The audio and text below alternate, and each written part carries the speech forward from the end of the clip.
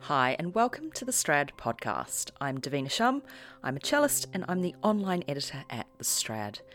My guest today is the remarkable young violinist Coco Tomita.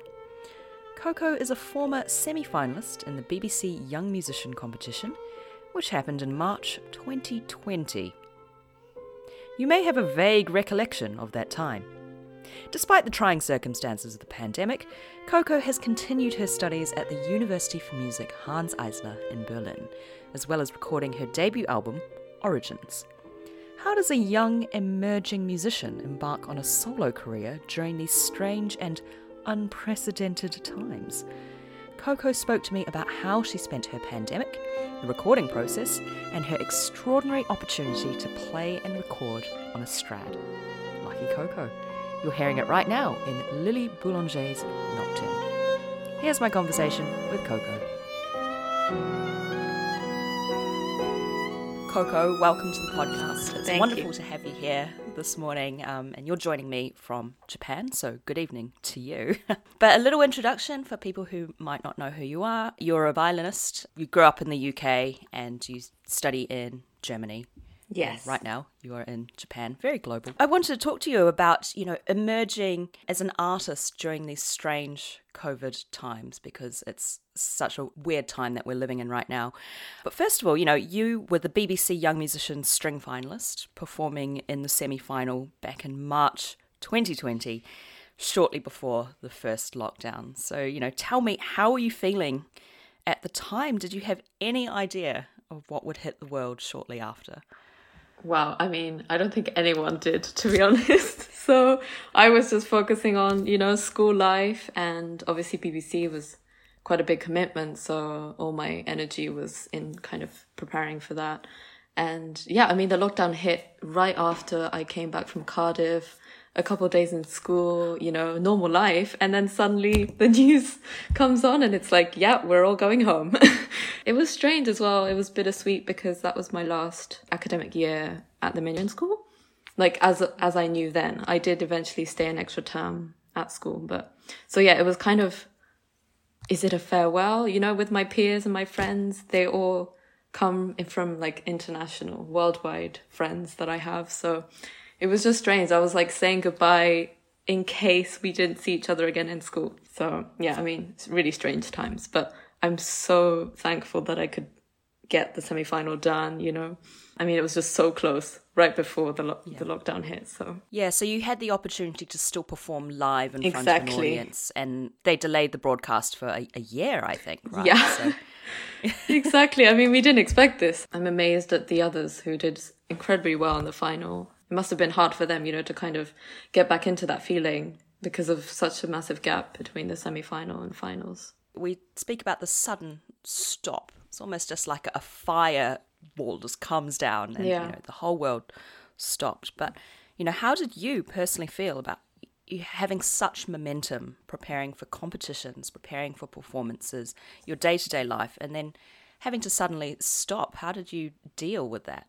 Well, first of all, it was just very unexpected, and also it was something that we were all going through, every single person in the world. That, it was reassuring because I wasn't alone in this. But definitely, I think we all had to take it day by day because the future was so uncertain. And let alone then, we didn't have any idea how long this would go on for. We're here 2 years later and we're kind of still in a similar situation. And I think what was really helpful for me was just keeping in touch with my friends. They are truly the people who motivate me every day. Because, all my friends are musicians, so we do similar things. We can relate on so many levels. And everyone's kind of going through the same thing of now things are difficult. Concerts are less often happening now. So I think we keep each other motivated. And that was super helpful for me. Nowadays we can just turn on our phone and give a friend a call face to face. We can see each other. So that was super helpful, yeah. Yeah, absolutely. It's just fostering that sense of community. And as you mentioned before, studying at the Minuan School, where you have such an international student body, knowing that they're not far away if they're just on the other end of the phone. Exactly. In terms of keeping in shape as a violinist during the lockdown, was that something that you were consciously trying to keep in shape practicing, or did you allow yourself to have a bit of a break and focus on other things as well? Yeah, absolutely. I mean, the time we all gained was incredible. We had all the time in the world now to do what we couldn't do. You know, Menu in Life was amazing, but it was also busy, intense, long days. So for that to kind of stop, it was kind of a shock, but also, you know, if you take a step back, it was like, oh, we can actually do things that we don't have time to do. So I started, you know, working out, which is not something I do ever. So that I started doing, and yoga was something I picked up as well. And in terms of violin, as you say, I mean, I was always telling my parents and my friends, like, without the violin and this motivation of music and this passion that I have, without it, I don't know what I would have done to stay sane during lockdown.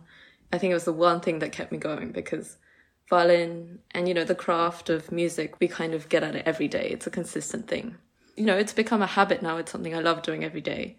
And if I don't touch the violin for a day, I'm like itching, you know? I'm like, oh, I need to get back at it again. So yeah, in terms of that, it was just like my grounding during lockdown, I think, that I had the violin. And, you know, my parents are musicians. They're both pianists. So it kind of gave us the time to kind of reconnect, and we would play together and things like this. So yeah, I know what you mean. It's having that time to explore music in a slightly different way, isn't it? Because yes, we have our performances, we have our competitions that we prepare for, but then it's also exploring the music making that we do for fun, you know, exactly. Remember fun. Yeah. And the social aspect of it, and getting together and just making music for the sake of it. Like, that must have been really lovely for you to do that with your parents, right? I think it also, as a musician, kind of made us think a little bit why we do what we do. And it's really because of the love of music, and now it makes us appreciate more of what we do. You know, the concerts are not as often anymore, so we take, at least for me, I take each performance I get now with extreme gratitude, and yeah, it's just a lot more meaningful now, in a way. Not that it wasn't before, but, you know, there's just a lot that happened in the 2 years, and I think it's changed our perception a lot. Yeah, absolutely. You've got that extra perception, that perspective now. I mean, who knows? Every performance could be your last until, you know, the next variant comes along. It's so true. Yeah. You just never know. So it's no surprise that you're embarking on your career during quite strange times, as we've spoken about. Off the back of being the string finalist with BBC Young Musician, you got a recording deal with Orchid Classics, and you've recently recorded your new album, Origins, which features in the Strad March issue. Tell me about your experiences. I assume you would have continued your studies online with your teachers, but also recording an album during the pandemic. Yeah, I mean, I was thinking, like, how is this going to happen? When is this going to happen? But it was, you know, just kind of at the end of, I think, the second lockdown, maybe. I mean, things had kind of settled and the rules were lifting, and we could kind of actually get together and be in the same room and record. So in terms of COVID, things were laying off, so it wasn't much of a problem. Before the recording, it was quite a lot of practice myself. It was during the summer, so I'd come home already from Germany, so I hadn't had much lessons beforehand. It was just online. But yeah, in a sense, it kind of made me focus really, really immensely on this recording session, which was, you know, probably the biggest project of the year. So that was great. I had plenty of time to craft every piece the way I wanted to and mentally prepare myself. It's something I'd never done before, recording. It's very different to just sticking a camera, you know, the ones that you would do perhaps to send off to a competition, for example. And this is purely the sound. So yeah, there's just a lot to piece together when crafting the piece. But yeah, I mean, I had all the time in the world, so it was really, really, really great. Yeah, a luxury. Can you imagine if you're trying to put together a recording with lots of other performance engagements and the rest of your studies and everything going on at the same time? Yeah, in terms of that, I was very lucky, yeah. So, you know, you're lucky enough on this recording to play a Stradivari violin, which is super exciting. Can you tell us a little bit more about your experience playing that violin? I, you know, tried a couple of Strads here and there, but not for this long period. You know, this was the first time I really took in a Strad and explored it and see what I could do in terms of, you know, sound and colour and getting to know a violin intimately. Obviously, the idea of borrowing a Strad kind of came quite last minute before the recording, so I did have it only for 2 weeks, but still that 2 weeks was like a dream. The loan was extremely kindly loaned by Beers and the Beers International Violin Society, so I'm extremely grateful to them. And yeah, I mean, the Strad is, just because it's an extremely well-known name doesn't mean the violin is just going to instantly click with you. Each violin is very different. It has its own personality. So yeah, it of course took a couple of days to figure out, you know, the little secrets, the little nooks and how it works. The journey it took me on was really interesting. It just kept me more sensitive. I think sensitivity is so important when trying a new instrument.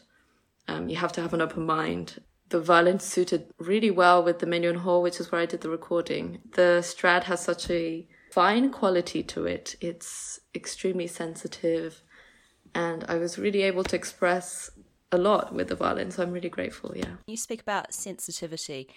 Did you find it quite easy to play at first, or did you feel like you sort of needed to ease the gas a little bit? I wouldn't say it's the easiest, you know, it's kind of a little mystery. You have to figure things out. The sound just doesn't flow out as easily as, say, I don't know, I've often tried other violins that the sound will just instantly boom out.